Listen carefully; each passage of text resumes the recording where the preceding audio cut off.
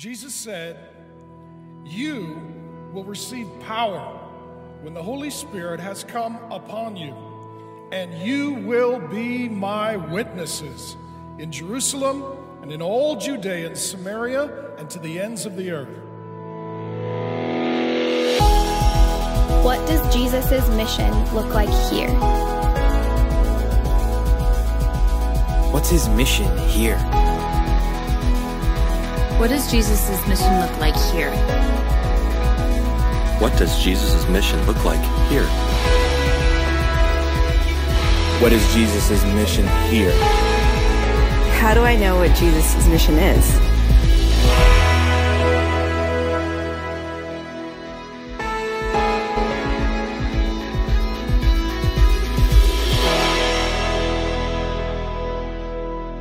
Well, good morning. Good to see you today. My name is Josh, and one of the pastors here. Welcome to all of you joining us online as well. Really glad you can be with us, and excited for you today as well. Hey, we're in our second week in the book of Acts, and last week, as we were going through, we read about Jesus' ascension, and about before that, he told his disciples to wait for something. Do you remember? And it wasn't just something, it was someone. To wait for the Holy Spirit. Well, earlier we read Jesus talking about this to his disciples as well in John. But before we read it, I just have a question for you. And this might seem out of left field, but I think it'll make sense in a moment. But do you ever just feel down? Do you ever have days where you're discouraged? Maybe not just days, maybe it's a full season of it, a week of it, maybe decades of it, maybe not even just discouragement, but full-on depression that you struggle with. You know, depending on your personality, you might even struggle with those things quite a bit. But I don't think there's anybody in this room who hasn't struggled with it to some degree. I'll confess, for me, my personality, it's something I tend to struggle with. I can be a little melancholy and be prone to being down and discouraged. I can I don't know, I just get in a funk. How about you? For better or worse, though, I've come to learn to kind of fight through it and keep going. And I think being a pastor for almost 20 years, probably God's used that in some ways to give me some perseverance through those things. And it's also been a blessing, though, too, because it's helped me be able to empathize with people in ways that maybe I couldn't otherwise if I hadn't experienced some of those things myself. Other times, I struggle, I guess I should say, sometimes it's just for no reason. It just kind of comes on. Do you have that? And it's just like there's a wet blanket over everything. Other times there is a cause. Maybe it's my own sin, and I realize I need to repent and turn back to Jesus, or maybe it's someone else's sin, and that's been kind of a heavy thing on my heart. Sometimes it's just life, the stress of life. Maybe it's fear, hard seasons. Sometimes it's somebody maybe leaving or moving away. In any case, there's a lot of reasons, but if you ever struggle with discouragement or depression or just being down, you need to know you're not alone. In fact, did you know Jesus struggled in some big ways that way? He did. On the night when he was betrayed, before he went to the cross, he was in the garden and he was so sorrowful. The Bible tells us he was literally sweating drops of blood. And he was so overcome with anxiety and grief. And not only Jesus, but even his disciples knew this. They knew what it was like to be down. In fact, the passage I mentioned to you earlier where Jesus talks about his leaving and the coming of the Spirit in John chapter 16, check this out. Jesus says, "But now I'm going to him who sent me. I'm going back to the Father." What's he saying? I'm leaving. You ever had somebody tell you, somebody you love, that they're leaving? Maybe they're moving out of state, they're moving away. It causes some sorrow in your heart, doesn't it? In fact, Jesus said this. He said, none of you asks me where you're going, but then he says this, "But because I've said these things to you, sorrow has filled your heart." That was the case for the disciples. They were sorrowful. Think about it. They'd spent 3 to 4 years of their life doing ministry alongside of him. Where was he going? Why was he leaving? Did they do something to make him leave? How would they go on from this point?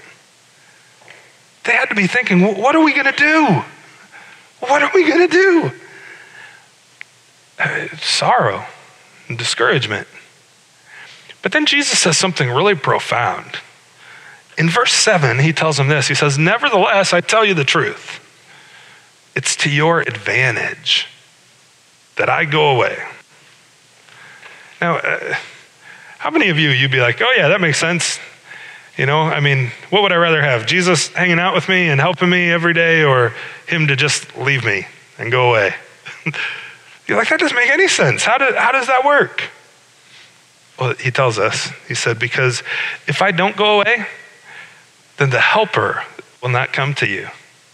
But if I go, I'll send him to you. Which kind of begs the question, okay, so Jesus is going to leave, but evidently he's sending somebody else in his place. Some guy that he calls the helper.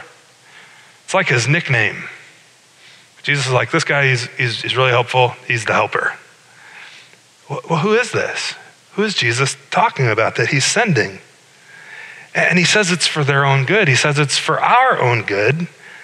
Well, the person Jesus is talking about here is the Holy Spirit, who we see the apostles waiting for in the first chapter of Acts, and who in the second chapter comes on them with power. So what we're going to do today, before we dive into Acts, because some people even call Acts, rather than the Acts of the apostles, the Acts of the Holy Spirit. And so what we're going to do this morning is we're just going to take some time. It's going to be like a short theology class today. You okay with that? And we're going to talk about who the Holy Spirit is. And then as we go forward, this hopefully, by God's grace, will serve us well as we see the Holy Spirit and his work in action throughout the New Testament book of Acts. So with that, let me pray, and then we're going to dive in talking about the Spirit. Let's pray. Father, thank you for Jesus, and Jesus, thank you for not leaving us alone, but sending your Spirit. And today, Holy Spirit, we pray that you'd be our helper. You'd help us know more of who you are, know more of your work in our lives and your help in our lives, know more of who Jesus is, and that we would leave then depending on you, more encouraged to depend on you and trust you to help us throughout every day of our lives and through the week ahead. Holy Spirit, I pray too you'd help me today, just as I teach about who you are and teach your word. Would you fill me and use me and explain to us who you are, so that we would know your love and your grace and your help towards us. It's in Jesus' name we pray. Amen. Well, Jesus is going away, but he didn't leave them alone.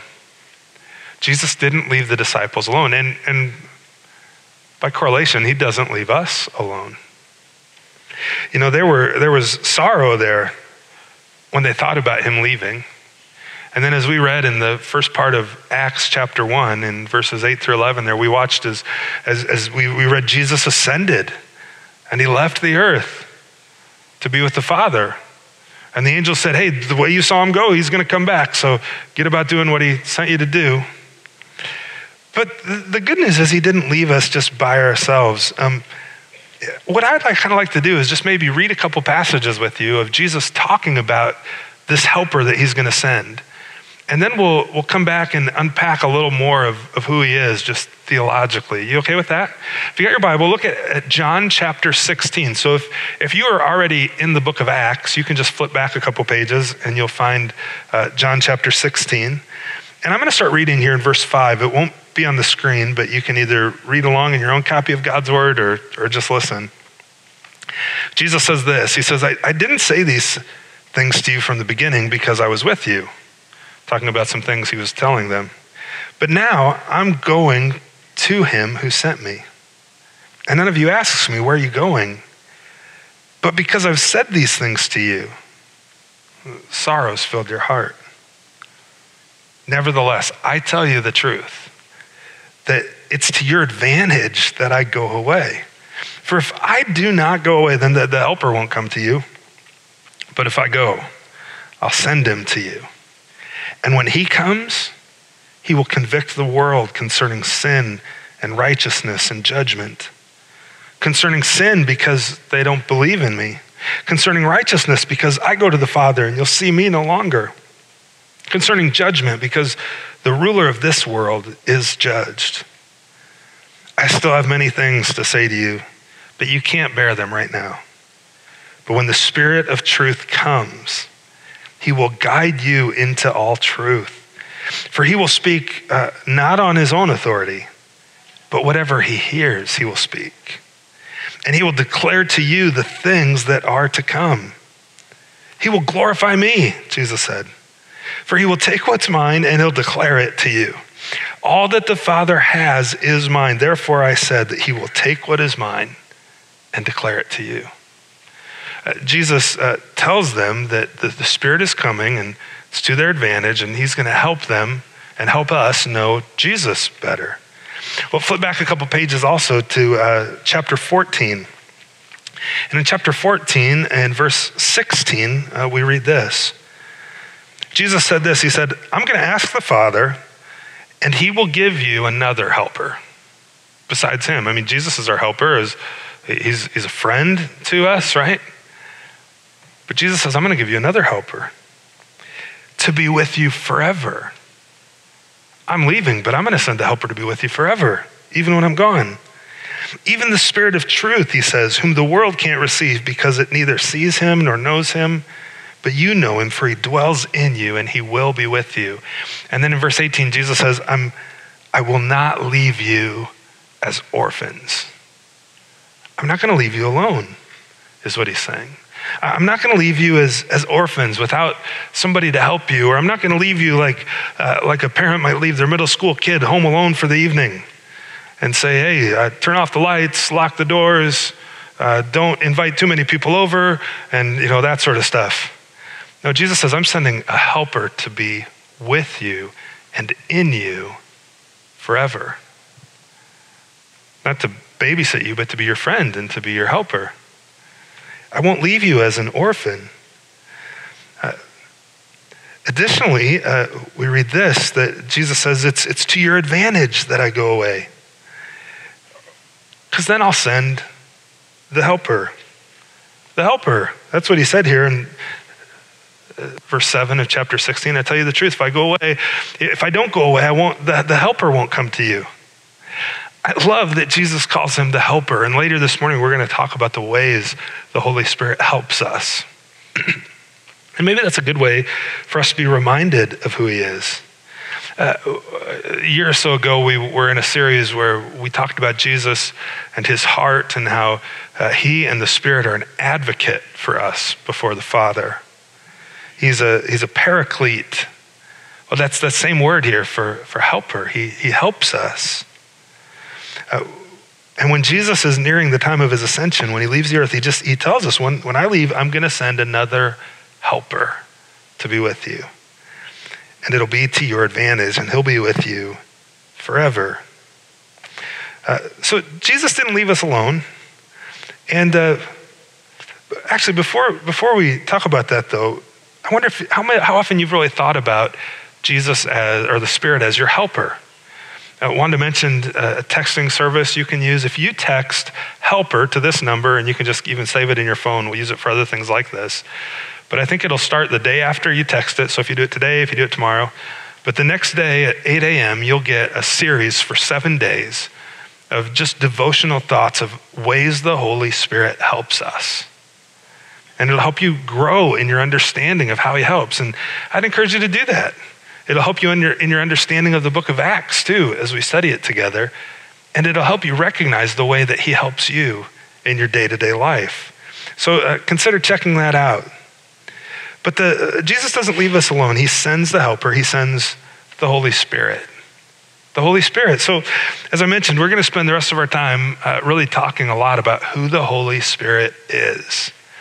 And I thought, maybe a good place to start even is our statement of faith. Here's what we say about the Holy Spirit. We believe that the Holy Spirit, in all that he does, glorifies the Lord Jesus Christ. He convicts the world of its guilt. We just read that in John 6, didn't we? He regenerates sinners, and in him they're baptized into union with Christ, and they're adopted as heirs in the family of God. He also indwells, illuminates, guides, equips, and empowers believers for Christ-like living and service. So let's talk more then about who the Holy Spirit is. This is what we believe about him. Let's unpack it a little bit. Well, first off, you need to know the Holy Spirit is 100% God in every way. Sometimes we're tempted to think about the Spirit as a force, as an it, like Star Wars. Oh, may the force be with you. And he helps us do just cool, crazy things, right? And to be sure, the Holy Spirit does help us do incredible things that he does in and through us.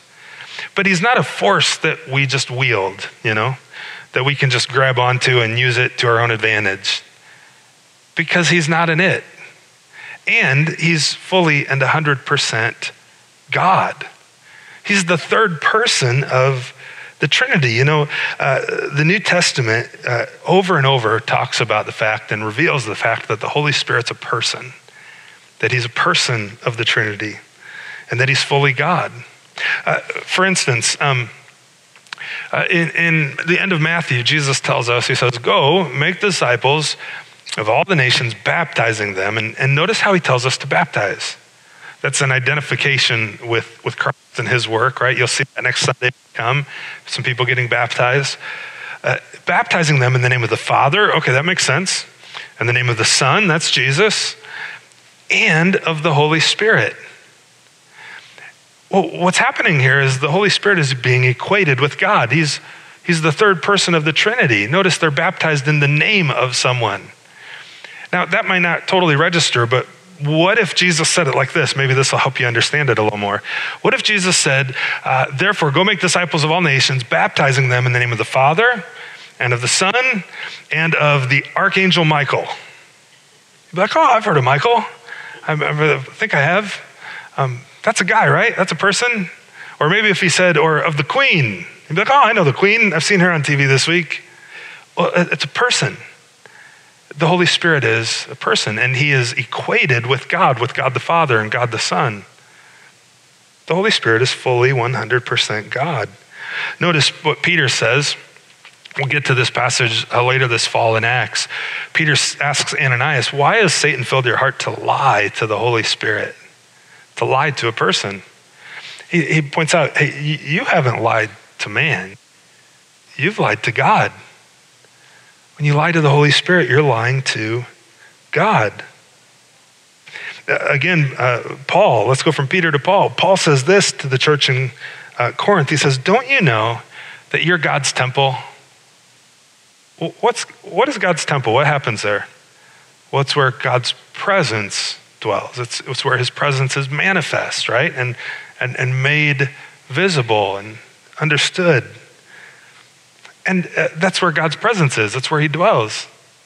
But then Paul goes on, he says that you are God's temple and that God's Spirit dwells in you.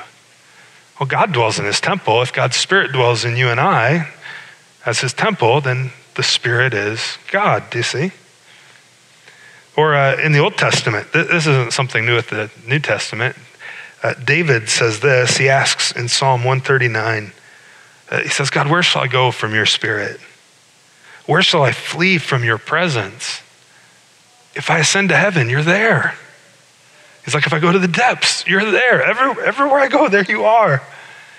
He's equating to the Spirit omnipresence, an attribute of who God is, that he can be everywhere at the same time. Well, additionally, in the New Testament, we read of the Spirit not only having the omnipresence, that attribute of God, but his omniscience. Paul writes this to the church in Corinth as well. These things God's revealed to us through the Spirit. For the Spirit searches everything, even the depths of God. For who knows a person's thoughts except the spirit of that person, which is in him? If you talk to my wife, you'd be like, sometimes I don't know what Josh is thinking. I can't get in his head. And if she asks me, sometimes I'm not sure what I'm thinking, can't get in my head. But the only person who understands, like, you can't read somebody else's mind. That's what Paul's using this analogy. He's saying, only that person knows what they're really thinking. So also no one can comprehend the thoughts of God except, you'd think he would just say God, right? But what's he say? The Spirit of God, because the Holy Spirit is God. So understand that first of all about the Spirit, that he is 100% God in every way. Not a force, not an it, which also then tells us that he's a who, not a what.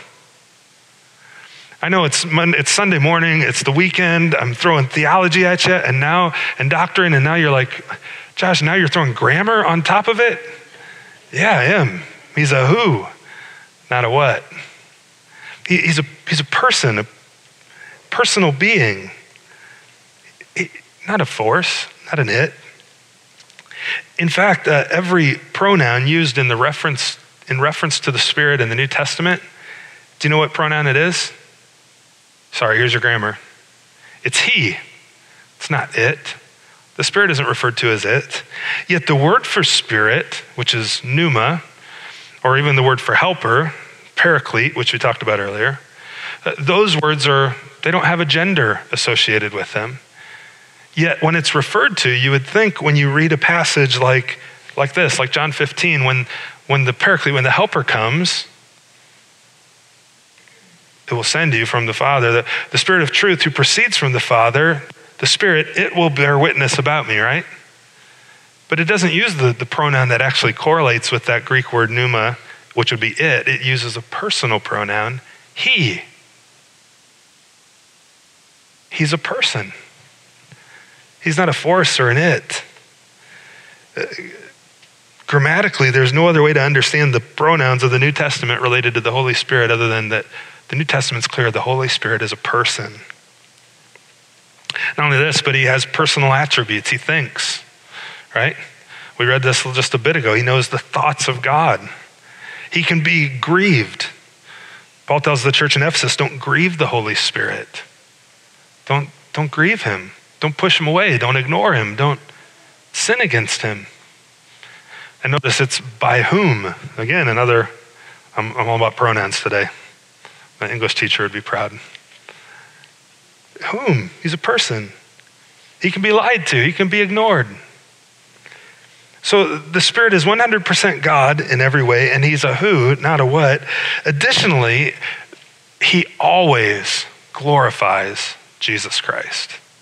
If you're taking notes this morning on your handout, you might just circle that word always and then underline it and then circle it again. Because that's what the Holy Spirit does. He always glorifies Jesus. Jesus told us this. He said, when the Spirit of truth comes, he will guide you into all truth. For he won't speak on his own authority, but whatever he hears, he will speak, and he will declare it to you, the things that are to come. He will glorify me, for he will take what is mine, and he'll declare it to you. Now, a couple things here. When Jesus says these things, who's he saying them to directly? The apostles, right? And so he says, the apostles, friends, the Spirit, he says to them, he's going to guide you into all truth. Well, in other words, when we see the apostles working and preaching, especially Peter and Paul in the in the book of Acts in the New Testament, it's the Holy Spirit that empowers them to do that. And also, it's the Holy Spirit then that inspired them and empowered them and bore them along as those things were written down. So one of the things here then in glorifying Jesus, the Holy Spirit, he inspired the Word of God. He wrote down things for us to know about who God is and who Jesus is. And so he's never going to tell us or lead us to do something that's contrary to his word. You know? He's just not. That's your first test. Like, is the Spirit leading me to do this? Well, what does God's word say? Does God's word say specifically, don't do that? Then it's not the Holy Spirit. If the Bible doesn't address necessarily what that is, other than just some principles about it, then okay, keep pursuing it. Maybe the Holy Spirit's leading you there. But if it's clearly written out, he's not going to tell you to do something opposite of what he already wrote down. Do you see? Additionally, Jesus says that he will glorify me. So in everything he He's going to glorify Jesus Christ because he's going to take what's mine and he's going to declare it to you. You know, I mentioned earlier, the Holy Spirit does some fantastical and incredible things because he's God. He's all powerful, omniscient, he's amazing. And he does amazing things in and through us in his church. But sometimes we step back and we watch and we hear maybe people claiming the Holy Spirit doing this. And we're like, that's kind of weird. I don't know about that. And so we kind of back away, at least kind of our tradition in our camp and in Jesus' whole church, right? We tend to be maybe a little leery sometimes of the Spirit. I don't know. But here's another way to test, is it the Spirit or not? Well, does it glorify Jesus? If it brings glory to Jesus, then it very well could be the Spirit working. But if it doesn't glorify Jesus, it's clearly not. It's either someone just doing something on their own, or worse yet, it is a spirit, but not the Holy Spirit. The Holy Spirit in everything he does always glorifies Jesus Christ. In fact, he can't not do it. That's what Paul writes to the church in Corinth. He goes, I want you to understand, no one speaking in the Spirit of God can ever say or ever says that Jesus is accursed. If it's truly the Spirit working in them, they can't do anything contrary to who Jesus is that doesn't glorify him and honor him, because the Spirit always glorifies Jesus. Jesus said he would. And in fact, nobody can even say Jesus is Lord except in the power of the Holy Spirit working in them to know who Jesus is. So there's a test to know, is this the Holy Spirit? Well, there's two of them for you, right? Did he write something different in his word? Okay, if he did, then that's not the Spirit leading me. That's the pizza I had last night. And if it doesn't glorify Jesus, then it's also clearly not the Holy Spirit leading me to do this or to say this. Here's another thing the Spirit does. And now we're getting into some ways that he also helps us. This might seem like a strange one. He helps us by convicting us of sin. The Holy Spirit convicts the world of sin. That's what Jesus said. He said, notice when he comes, he will convict the world. Jesus will do that work. The Holy Spirit will do that work of convicting us. And let me tell you, that's really good news. I don't like feeling convicted, do you? No, I hate it. But I'm also gracious and grateful for it. Because apart from the Holy Spirit convicting me of my sin, I would never turn to Jesus on my own. I just keep loving my sin. So it's a really good thing that he does this. And we read earlier, if you have your Bible, you can turn to John 16 and look at verse 8 and then verse 9 that follows it. Jesus says this concerning sin. He unpacks each of these in the next 3 verses. Concerning sin, because they don't believe in me. Right? He convicts us of our sin because if he didn't convict us, we wouldn't believe in him. Do you see? And then concerning righteousness, he says in verse 10. Why? Because I'm going to the Father. You're not going to see me anymore. You're not going to see me and an example of righteousness, of perfect righteousness living in front of you. So the Spirit's going to come and convict you of what's right and honoring to God and of how to live. And then finally, verse 11, concerning judgment. Because the ruler of this world, notice Jesus doesn't say will be judged, is judged. He is judged. So there's some hope there too then that the Spirit gives us. Knowing that Jesus, not only is he going to win, he's already won. Which is good news.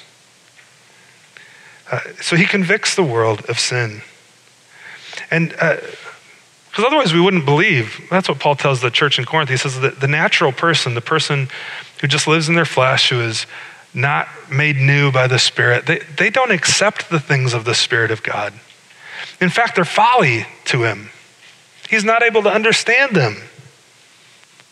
Why? Because they're spiritually discerned. See, here's the deal. I could stand here and I could preach God's word, and there's power in that. And I could have all kinds of really clever illustrations, and I could make you laugh, and I could speak with all kinds of eloquence. But if the Holy Spirit doesn't grab your heart, nothing's going to change. He's the one who does the work. I just get to be a participant in it. Same for all of us. He does it. We just get to do it alongside him. And so the Holy Spirit does the work of convicting us and changing us. And then let's talk a little more personally about some of these things, because he also helps us and empowers us for his mission. The Holy Spirit, he helps us. That's why Jesus sent him to be, remember he called him the helper. That was his nickname. Do you have any nicknames people call you?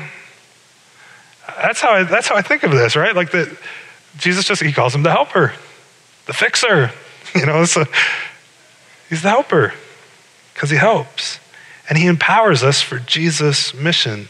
By the way, the fact that Jesus gives him a name like this reminds us of their love for one another in the Trinity, but also the fact, again, that the Holy Spirit's a person.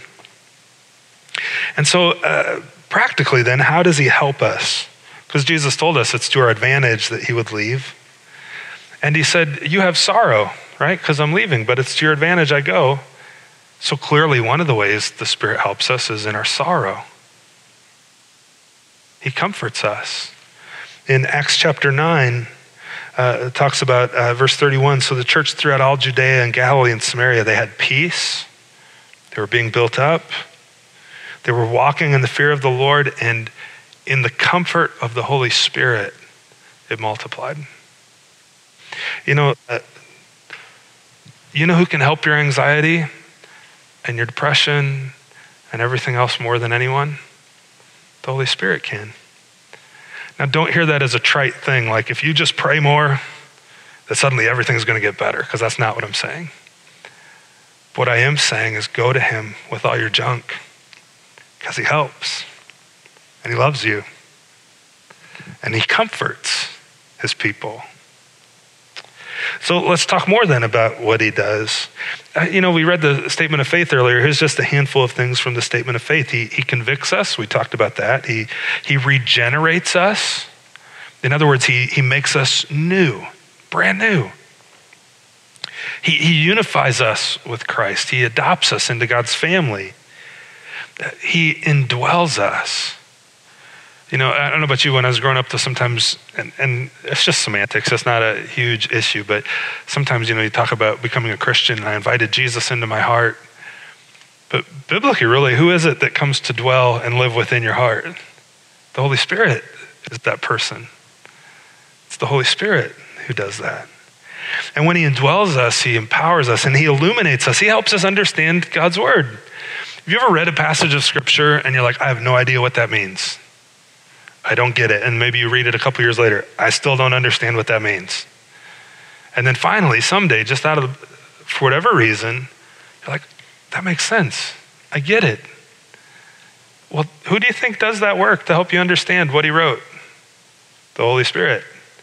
I mean, it's similar to like if somebody leaves you a note and you can't read their handwriting, you're like, what does this say? And they can tell you what it says. Why? Because they wrote it.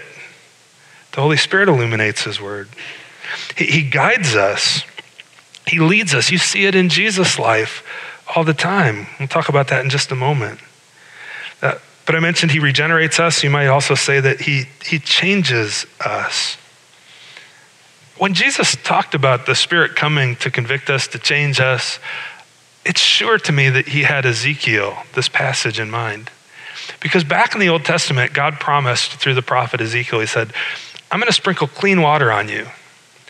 You will be clean from all your uncleanness. Now, he's not talking about he's going to help you take a shower. He's saying, I'm going to cleanse not just the outside, but the inside. I'm going to clean you from all your idols. I'll cleanse you. In fact, I'll give you a new heart and a new spirit I'm going to put in you. I'm going to make you a brand new person. I'll remove the heart of stone from your flesh. And I'll give you a heart of flesh that's moldable and soft and tender and responsive to me. And not only is he going to give us a new spirit, look, I'll put my spirit within you. and cause you to walk in my statutes and to be careful to obey my rules. See, friends, the Holy Spirit changes us. He does the work of changing us. Jesus says it's such a profound change. It's like you're born again. He was talking to a religious leader named Nick. And Nick's like, hey, how do I get into the kingdom? And Jesus said, well, truly, I tell you, unless one is born again, he can't see the kingdom of God. He can't be saved. And so Nick's like, well, hold on, I'm an old man. I'm born again? He's like, just to be frank, Jesus, I can't crawl back into my mother's womb. How do I be born again? And then in the verse following that, after Nick says that, Jesus says, listen, I'm telling you, unless one is born of water, born physically, think of a mother's water breaking, and of the Spirit, born spiritually, he can't enter the kingdom of God. Jesus is saying, you need to be born twice, physically and spiritually, and then you inherit the kingdom. And the Holy Spirit is the one who does that. He does that work of changing us. Paul expresses it this way. He says, Jesus saved us, right? And it wasn't because of anything good we did. It was all because of everything good he did. He lived a perfect life. He died on the cross, paid the penalty for sin, which he didn't earn, in my place, and he satisfied God's wrath, not according to my righteousness, but according to his own and his own mercy. And how did he change us then? By the washing and regeneration and renewal of the Holy Spirit. The Holy Spirit does that work of changing us. And he helps and he empowers us. You know, Charles Spurgeon, the Prince of Preachers, a couple hundred years ago, he said this. He said, without the Spirit of God, we can do nothing. We're as ships without wind, branches without sap. We're like coals without fire. We're useless without the Spirit. And the thing is, we have power, the same things given to us to help us that Jesus Christ himself had as he walked the earth. You know, there's three things, you might jot these down, they're not in your notes, but that Jesus utilized to live the perfect Christian life and to live as an example for us. First, he had prayer. Let me back up just a minute, because Jesus, like the Spirit, is fully God. But Jesus, what he does is he is born of Mary. He adds humanity to his deity, full humanity. So he's fully God and he's fully man. That's why sometimes you might hear Jesus referred to as the God-man. But one thing that's unique about Jesus when he lives his life on this earth, in order to be our substitute, he doesn't live from his deity, he lives from his humanity. Paul tells us in the book of Philippians that he didn't count equality with God a thing to be grasped and held on to, but rather he humbled himself and made himself in the form of a servant, right? So he lived, it's as if he veiled his deity and never availed himself of it. He never pulled out his God card. He lived fully as a human being, which means that if we want to know how to live life, then looking at Jesus' example is a great way. If we want to know what it looks like to be filled by the Holy Spirit, look at Jesus. He was filled perfectly. And the ways that he went about life, he leaves us with the same tools he himself had. One is prayer, talking to God. You can pray anytime talking to God. You can ask other people for prayer at any time, and we'd love to pray for you. He also had the Word of God. Jesus often is quoting God's word or stealing away to pray and read God's word. But then the third thing he had was the Holy Spirit. When Jesus lived a life and overcame temptation, how did he overcome temptation? By praying to God, by quoting God's word, and by the power of the Holy Spirit helping him overcome it. How did he do his miracles? Again, it's by the Holy Spirit working through him. How was Jesus so gracious, so generous, so obedient? The Holy Spirit working through him. Now, there's one thing though that's unique about Jesus compared to us. there's a number of things, but one very unique thing.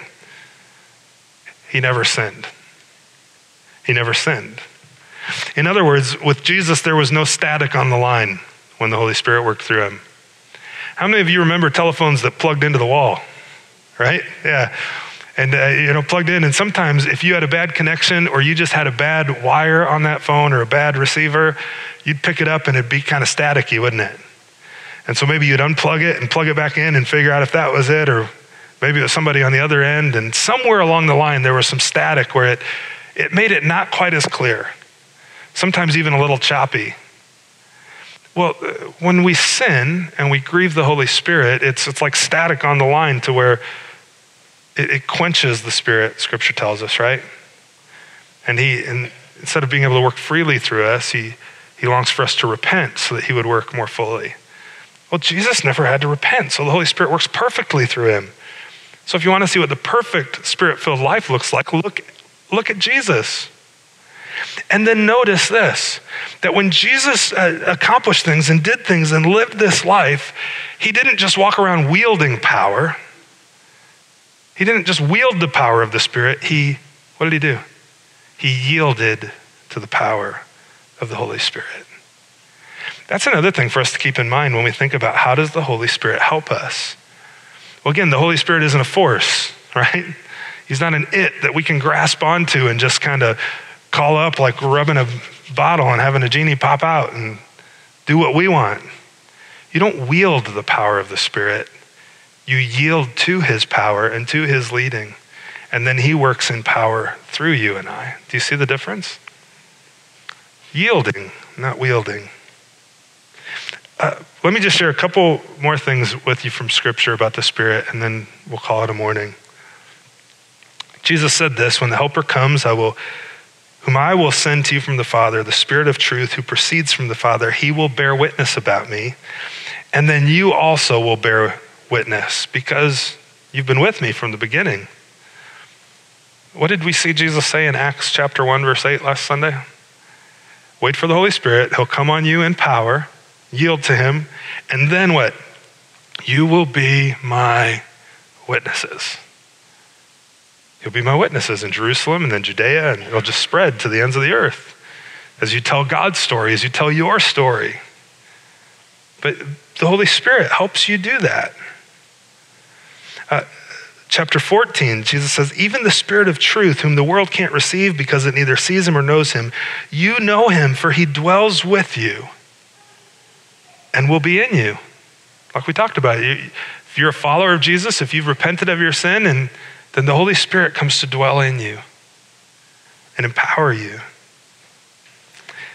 John 14, verse 26, but the Helper, Jesus says, the Holy Spirit, whom the Father will send in my name, he will teach you all things, and he'll bring to remembrance all that I've said to you. Another way the Spirit helps us and empowers us is bringing his word to mind in different situations. Do you ever have that? Like maybe you're about to make a decision, and then suddenly the Holy Spirit brings a passage of Scripture to mind, and now you've got a choice. Do I do what I wanted to do, or do I listen to the Spirit and obey? Or sometimes it's after I've already made that decision, then he brings that same passage up again, along with repent, turn back. Well, why does that happen? Because he loves you. And he wants you to follow him and to know true joy and true life. And notice he does that. He teaches us. He brings to remembrance everything Jesus says that I've said to you. You know, a good way to walk by the Spirit more and more is to memorize more and more of what he wrote down. Because then it's more and more coming to your mind. Listen to music that maybe is just about Scripture. Like we sang some songs this morning, we'll sing another one again. And be reminded of these things more and more and filled with the Spirit in your mind. He'll guide you into all truth. Another thing, though, he helps us, he gives us power. His power. See, Paul writes this to the church in Rome. He says, if the Spirit of him who raised Jesus from the dead dwells in you, And then he just stops for things like, you know what I'm talking about?